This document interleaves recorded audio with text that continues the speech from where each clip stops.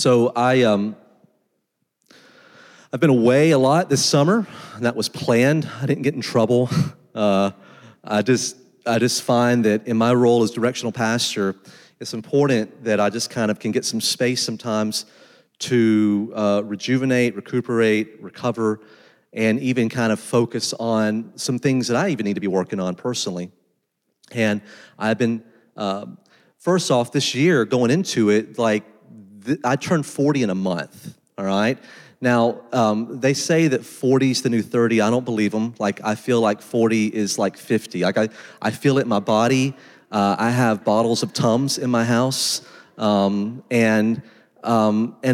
so as me and Suzanne were thinking about this year and getting older, we're like, what could we do to really, really help us slow down and center our lives so that we could step more into growing older? And so we both agreed the best way to do that is by having another child. We didn't do that, but we're having another child. Yeah. So yes, there's our pregnancy announcement, and we're excited. This can be a great child. Can't wait. And at the same time, she's 37, I'm 40, we're having to go, we gotta figure some things out here. Charlotte, if you know my daughter, she's 5 years old, and she could make best friends with that wall. Her and that wall would be BFFs forever. She has no attachment disorder whatsoever in that way. So I'm excited about that, and we're just thinking through about what all that looks like. And so that said, I realized that I've got to really do some things to kind of center myself. And what I knew is that also means I've got to face some things in myself, which isn't a comfortable thing to do. It isn't a comfortable thing to go, you know what I want to face trauma from my childhood. I want to face, this experience here. I want to face this thing I keep carrying with me, because the reality is, though, wherever you go, there you are. You never get to outrun the thing in your life. It's a lie to move on. It's not true. We may want to convince ourselves it's true, but then there's a reason why that we want to keep checking out with food and drink and sex and ambition, because nothing's ever enough, because wherever you go, there you are. And so I just saw myself, I felt kind of stuck back in March, and having the therapist I have, he was like, yeah, you just need to go work on yourself more and go away, and so that's what I did. He's like, go to this place in Kentucky that's remote and no one's near you, and it wasn't like there were other people there. It wasn't like I went and pitched a tent, you know what I mean? But go away and kind of do some work on you. And so all that being said, what I found is that this is stuff I've been doing in my life personally for years, but it kind of even went to another level of having to face life, because it's important that all of us learn how to face our life. That I grew up believing that life would just work itself out. That if I just kind of lived my life and was faithful at some point in time, life would work out. I thought that I would naturally get smarter and naturally get smarter. Naturally get smarter and naturally grow healthier. I just thought those things would happen. And then I got to my mid-30s and I realized I was still in arrested development in many ways. I found that I was still making poor decisions, and I still didn't know how to deal with my life. And I was a Bible junkie. I knew how to interact with scriptures, but I couldn't rub enough Bible on my life to make it work. And so as we are continuing this series, this meta series through Acts, and if you've been with us longer than a minute, this has been a long series, and we're doing that on purpose. We want to be really faithful to these texts.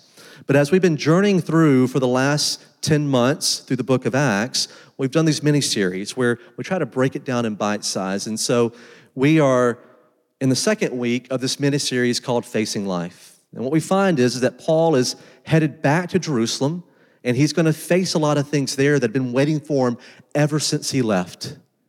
And I think that we'll also find in our lives that there's a lot of things that are waiting for us if we're willing to face it, if we can find the courage to face it. And so I want us to kind of center on that. And with that said, I think there's two things I want us specifically to think about facing this morning.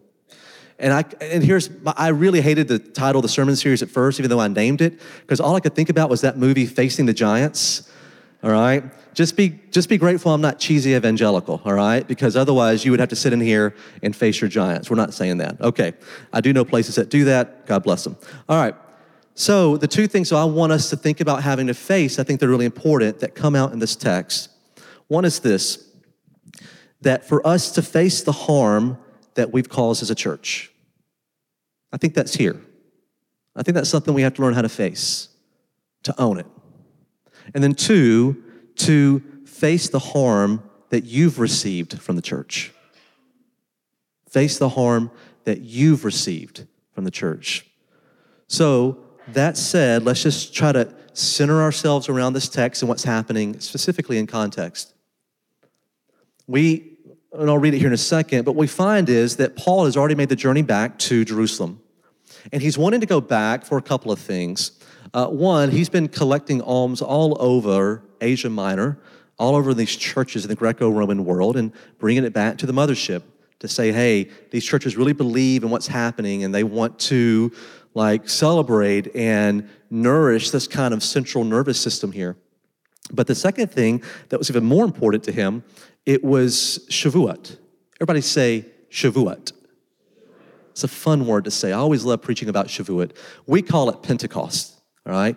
But the original Hebrew word for this is Shavuot. And Shavuot happened 7 weeks after Passover.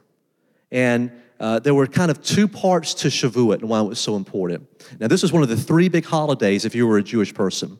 And that means pilgrimages, where you would go to Jerusalem, and it was important that you went there and experienced everything in person. And with Shavuot, it's centered around 2 things. One, it was a time of harvest, specifically of wheat and grain. So you would harvest all the wheat and grain and have a huge celebration and going into the summer. But the second thing that really was so powerful is that Shavuot was a time to recognize when God, 7 weeks after God freed the Hebrew people from slavery, they found themselves at base camp of Mount Sinai. And that God now, Yahweh, is coming down on the mountain, and Moses is going up the mountain to meet with God. And 7 weeks after, they're wandering around in this desert of Sinai. God comes and meets them. And when Moses comes down, he brings these tablets with him. And on these tablets are these words from God, these words of what God is wanting in relationship with them. It was like a marriage ceremony. That's what it was. That's how they conceived. That's what they thought of when they thought of Shavuot. It was like this wedding ceremony. It's when God said, no, you are officially mine. And if you do these things, I'm officially yours. Just like you do in a wedding ceremony. I promise and I vow to do these things. And then the person says the same thing back. So it's a really beautiful thing. And it wasn't just a bunch of rules or right or wrong. It was about, hey, this is what God has done for us, and out of the merit of God and what he's done for us, we want to live these ways in relationship with this God. So it was a big, big deal. It's in a sense, what we would even call the christening, the baptism of something so wonderful and beautiful. And what makes Pentecost so interesting is that the fire simply just moved down from the mountain on top of every human being that was in that upper room. So the fire came down, and now God's ways and his covenant is in the hearts of every person who's in relationship with him. So Paul is making the pilgrimage back to Jerusalem for Shavuot, for now Pentecost. And we find that when he gets there, he runs into James and the other elders. Now remember, James, brother of Jesus, is an apostle in the early church, but also an elder of the church, specifically here in Jerusalem.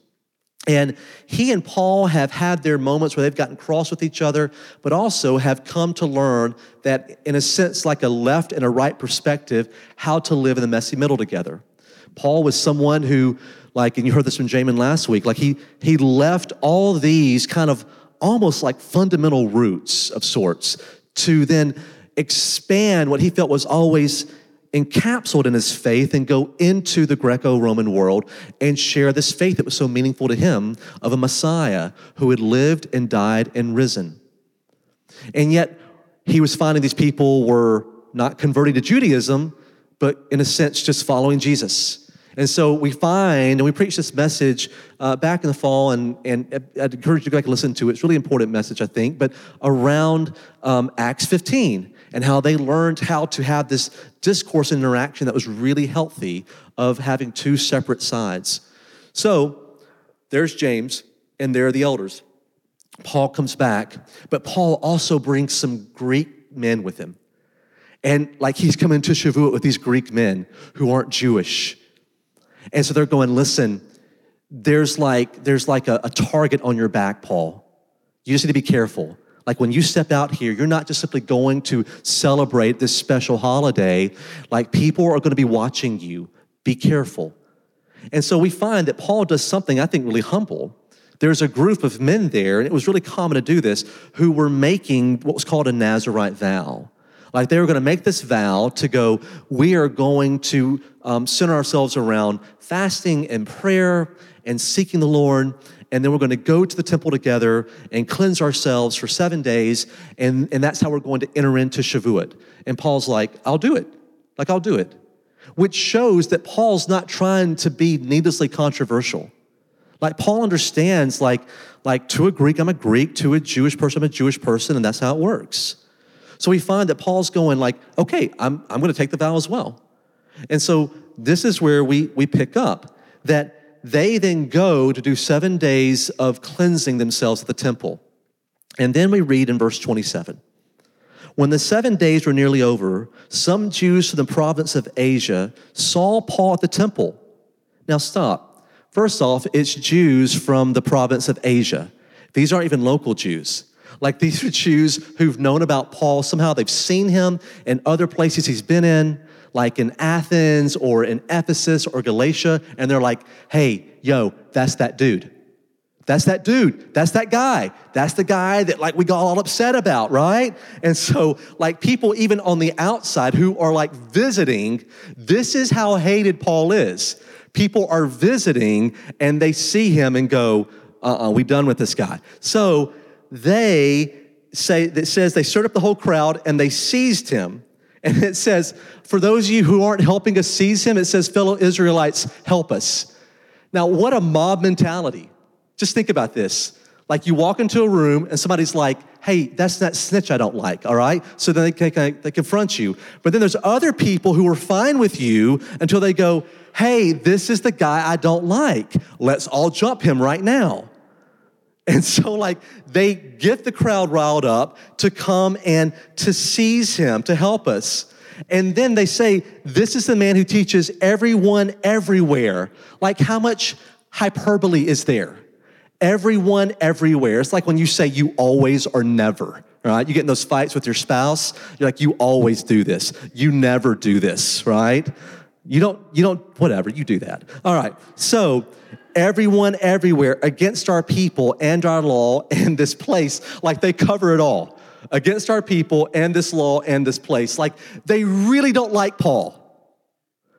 And it goes on, and besides, just to boot, he has brought Greeks into the temple and defiled this holy place. Like they're really against him. They really have a problem. And then we find in verse 30, the whole city was aroused, not some of the city, the whole city was aroused, and people came running from all directions. It's like some kind of zombie apocalypse movie at this point. Like people are losing their minds, throwing their pots down, their children down, and just running and screaming their heads off. That's the picture I get, right? Like just lose their minds and run after this guy to seize him. And they drag him from the temple, and immediately the gates were shut while they were trying to kill him. And there's your story. Like, how hated are you if you're Paul? How disliked are you if you're a Paul? And yet, what has he done to receive all of this? Truly, what has he done? Like, is he going around making insults about everybody? Telling them, like, what a nincompoop they are? Telling him what, you're an idiot. Whatever. Like, no. Is he doing that? Is he talking about family members and like spitting on them? No. Paul is going around this known world trying to expand the imagination of who this God is that had to be centrally located to a specific homogeneous group of people and go, wait a second, this God is for everyone everywhere. And they don't like it. And it riles them up, and they find that they have to come running like WWE him, right? Like, we got to go run to this guy and body slam him, and he must be ended. All because he wants to expand their thinking. Now, on their side, what they're thinking is this, though. He's not simply expanding our thinking. He's monkeying with 2,000 years worth of traditions. He's monkeying with things that you aren't supposed to mess with. And there's always two sides of your story. Like, they're not just these trying to be horrible people, but yet there is a real lack of perspective what's happening here. Like, if the thing that the person crossed you over leads you to having to kill them, what are we missing here? If at some point in time your rage takes you, like at some point in time you get into a fight with your spouse or a friend, and then it leads you to be like, I'm done with you, I want nothing to do with you, and the whole fight started with because you made a comment that wasn't nice, because you ate their favorite cereal and didn't save them any milk. Like, sometimes we get into those moments where it just gets out of control, and we find that's what's happening here. And these people, the irony is this: these people had a religion that was founded upon being freed from slavery out of the graciousness with God, and yet here's where they find themselves acting. It's a very sad irony. And yet it's also somewhat familiar, because I believe this is where we have to kind of face the harm we've caused. I think this is what it comes down to. If us as a church, people in the church, we get so consumed with having to be 100% right about things. This is the exact thing it has to be. This is the exact way it has to look. This is the exact approach because everybody else approached it this way for this long. It was passed down from this person to this person to this person to this person. And so therefore, if we ever see any movement or change or evolving or whatever you want to call it that happens within our faith community, a lot of times we can tend, at least internally, to lose our minds, to have to get away from it, to not know what to do with it. We only know how to be against things, not for things. Because if you're not at the same place I am, then that means in my own internal shame narrative, somehow then I'm wrong, but I can't be wrong because I have to have the right theology, the right worldview, the right approach. Like everything has to be right. And this is what we project to the world around us. That we have it right inside here. We have the right views of life. We have the right views of sexuality. We have the right views of even politics. So if you come inside these rooms, what you'll do is you'll find yourself right. And yet, this is what I think is happening in this passage. If you take that mentality to the telos, which they had about 2,000 years at this time, to take that view to the telos, to the end, I think what it ends up being is a bunch of people like running after other people just wanting to kill them. I think that's how it ends up. I think that's what this is actually trying to show us in some ways. That if we're so convinced of having to be right, that that's what my theology and faith with God is about, then just so you know, here's your future. You will have to be so against a person because they're so in your way and they're so infringing upon like what you want, and because you can't keep yourself homogenous enough, eventually you have to just get away from it by like killing them.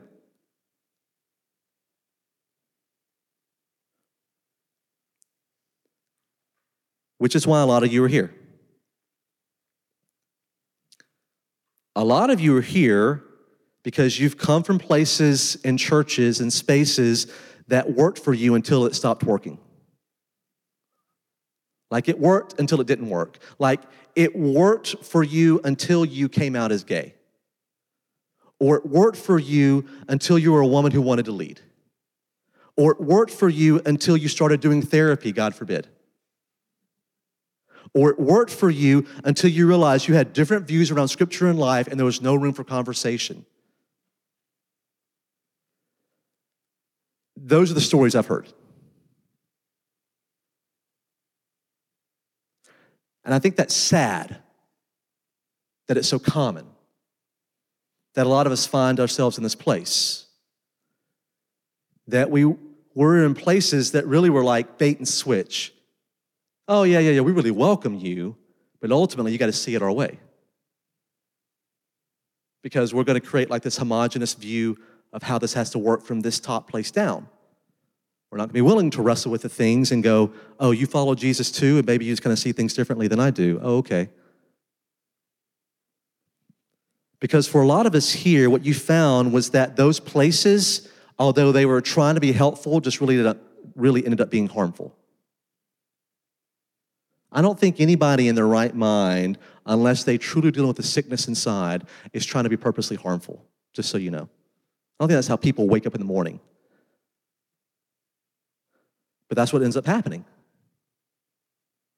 And not only that, I think that what you did is you took a chance maybe at one point in time to be known, and then it just spit in your face. Which is why there's this line from Pete Enns in his book, The Sin of Certainty, which Pete came and did a rabbit hole lecture here, but it's really simple and to the point. He said, church is too often the most risky place to be spiritually honest. How crazy is that? Like, this is the most risky place. The place that's not the most risky is the bar down the street. That's not the most risky place. This is the most risky place. Because there's the chance at some point in time, people are going to look at you and run at you and try to body slam you and kill you. Like, that's what it seems like it's getting across here. I mean, that's not like our vision statement at Christ City. But it's like, this seems to be the potential. We've talked about this a lot. And matter of fact, we're even like trying to curate and create a video that's going to go on our beliefs page for this. But you've heard me talk about this thing called the pendulum we feel like expresses what we're trying to be about here. And when you look at this pendulum, what you find is there is a right and a left perspective. And that both of those perspectives used to be able to have conversations, and eventually they had to kind of move out to their own echo chambers. But then there's a lot of people, and I would say a lot of you in this room, if you're here, I don't think you're here because everybody's going to believe what you believe. I think what happens, a lot of people want to go back to the messy middle and learn to have conversations. What that takes is respect. What that takes is not seeking to be heard, but seeking to hear. What that takes is not demanding, but instead offering your presence. So why don't we do it? Well, I think it's because it's scared. Because what if you try to change my thoughts and beliefs? You know, a lot of people don't want to spend time with the person who's not like them because they're so used to a hoodwink mentality that they're convinced that the other person's going to have like an agenda. I don't think people know what to do with the church and leaders at this church where there's not an agenda. I really am okay if you don't become a partner. I'm really okay if you stay, and I'm really okay if you leave. I'm really okay if you want to invest your life here, and I'm really okay if you say you want to quit church. I don't want you to do those things, but I want you I'm okay. And I'll say something even more absurd that trust me, this isn't in the moment emotional, okay? This is something I've processed a lot. I'm okay if this church shut down in a year or two. We're not going to, don't worry. But I'm okay with that because this isn't the point. Us sitting around, a person sitting in front of us with a mic, having some things to say, us clapping our hands, singing a few songs. This isn't the point. This is just the start. The point is the conversations that we learn to have with one another around the Christ who has changed our lives, or at least we're wanting to change our lives. That's it. We're not trying to build some kind of empire here. We want to take care of our budget and create a space for people to belong and know God. Full stop. But that means we have to own how we've been harmful. that don't harm, we've been harmful. Second thing I think I see here that we have to face is that we have to own the harm we've experienced and received. I am not going to give you 3 points of how to do this, all right? I'm going to tell you up front, if you've been a person who's been deeply harmed by the church, you better take it slow, get you a good therapist, and get ready for a long time before you're healed. You're like, why are you laughing about it? I don't know why I'm laughing. It's a nervous laugh. This is a hard one. You know, somebody said to me recently, after they heard a lot of my stories of the way I've been harmed in the church, they're like, how did you stay a Christian? And I said, well, I didn't. I mean, I am now, but I didn't at times. It's just people didn't know. Like, you know, I was 25 and I quit. But kind of hard to quit out loud when you just got off the mission field. You know, people been throwing money your way to get you to go do things and carry the gospel, and then you're like, I'm done. That's not the letter you want to send out to supporters. Here's how your money was used. I'm done. And it definitely isn't what I wanted to do at 35. Like, there's a pattern developing here, like 25, 35. Y'all talk to me at when I turned 44. But anyway, joking. But like at 35, like when you're preaching regularly and like leading, and then you're like, I don't think I really believe this stuff that I'm preaching. That's not a good thing. That's not how you want to lead a sermon, you know? I'm going to talk about this text, but I believe it's baloney, right? Like, that's not how you start it. But I found that at the end of the day, I felt like I couldn't, you know, sad. I had to say so, and it's a pastor, but I felt like I wasn't in a safe place. Crazy, right? Like, I had to say so in creating a safe place, but all I knew to do was try to build toxicity around being right, being safe, and having all my lines in place. I think for a lot of us, what we find, though, is that we go through this phase that something was handed to us, a faith, a view, an approach to God. And I think it really worked. I'm very grateful for the foundation I was given growing up. As much that I may find that it was some crazy stuff at times I was experiencing within the charismania world of like turn on TBN and like there's my childhood, like as much as that might happen, I'm still grateful because I still know that I met Jesus at a young age. I'm grateful for that. That said, no matter how much I found constructed in my life, what I couldn't give permission for was a deconstruction of what was given to me in my life. But here's the thing, if we can't talk about what we're deconstructing from, we'll never have permission to reconstruct something new. If you can't have a safe enough place to talk about that you're doubting your faith, your whole life and existence, and who is God in the first place, and what pronoun do I use for God, and what do I think about this or that, if you can't do that, you're going to sit on it, it's going to get sour, and you're going to be done. What you're going to find is you're going to want to discard the whole thing, which is where a lot of, I believe, people find themselves today. Some of us wonder why we're still so, like, not good with God after years and years. And I'm not here to judge, but I am here to suggest it could be that, like, we get used to being deconstructed. We get used to staying in the state where, you know, C.S. Lewis once said that the point of a window is that the garden is opaque. That if you go through seeing through everything in life, there's nothing to be seen. If we're so proud of how we get to see through, like, we see what's happening there in that text, and you see how that's myth, and you see how that's not true, or what about a virgin birth? Are you kidding me? Like, if that's all we can do, then we never get something that actually is worthwhile. We're just so proud and hooked on what we can see through. And what we find is that we never get to a Jesus that we read in the Gospels that once again brings us to our knees and goes, goodness, this is the person I want to follow. This is the person I want to interact with. And I would suggest your problem is not Jesus. Your problem is the person talking about Jesus. Your problem is not faith or Christianity itself. The problem was those who handed it to you. And so here's the question. How do you get behind the thing to get to the thing without discarding the thing? Like, how do you get behind what was handed to you to get to what you're really looking for without trying to just discard the thing that was handed to you in the first place? Like, your constructed worldview and order of faith was helpful for a while. No need to go, well, that was crap. Had horrible parents, horrible people. Like, what? Maybe God could be big enough to hand you that. But then until you're honest enough to dive into what was handed to you and to take that dark, deep journey into something more, you'll never come out on the other side with a faith that could be reconstructed and beautiful. Because that's the other side here that we want to provide at our church.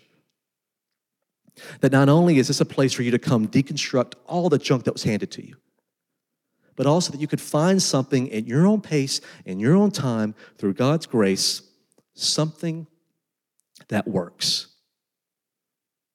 Because friends, at the end of the day, what I want is a God that is near. I don't want to talk about God being near. I want a God that's near.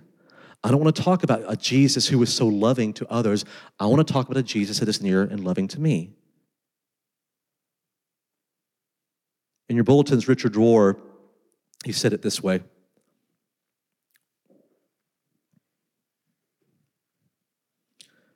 You don't move to the next level of faith without going through a necessary period of darkness. When you've never had that in your background, and it's all about building this coherent, consistent system where you actually love your understanding of faith, well, this is not the love of God anymore. This is an idol called certitude.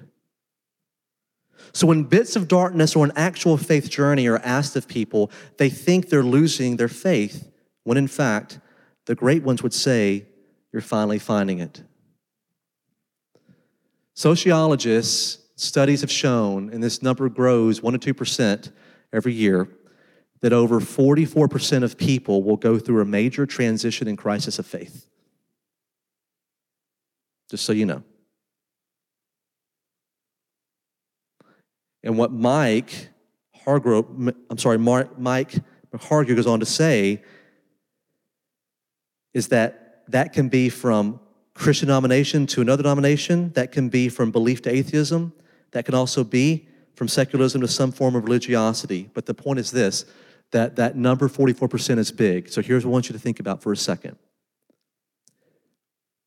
Every other person you meet will go through a deconstruction of their faith. Every other person in this room, what that means is will go through a deconstruction of their faith. The question is this. Will you offer them a safe place to go through that where they can heal? Or will you shame them into having to see things the way you see them? Or the third option, because you don't know how not to shame, you just stay away and never build a relationship and have a chance at more transformation in your own life. I'm proud that we have a lot of people from different sides and perspectives in this room, but here's the thing I'm not proud of. Until you learn to build relationships with one another, what's the point? Until you learn to see another person and know their story, all we're doing is trying to keep ourselves encapsulated in a safe place where nobody gets to poke against how I see things. Well, here's what I believe, and here's what we're trying to be about as a church. If you're willing to let that happen, I don't think that means your views have to change, but I do think something becomes richer and maybe even more healed. You know, if we are harmed through relationships, guess what? You can only be healed through relationships. And I believe a community that's centered around a Christ that's that loving and healing can really express something beautiful together. And we can find that kind of healing together and be a church that's not harmful to the world around us. Let's pray. So, Lord, this morning as we come to your table, our ask is simple, that you would meet us here, that you would let us know that no matter how far down the scale we have gone, there is always more room for hope.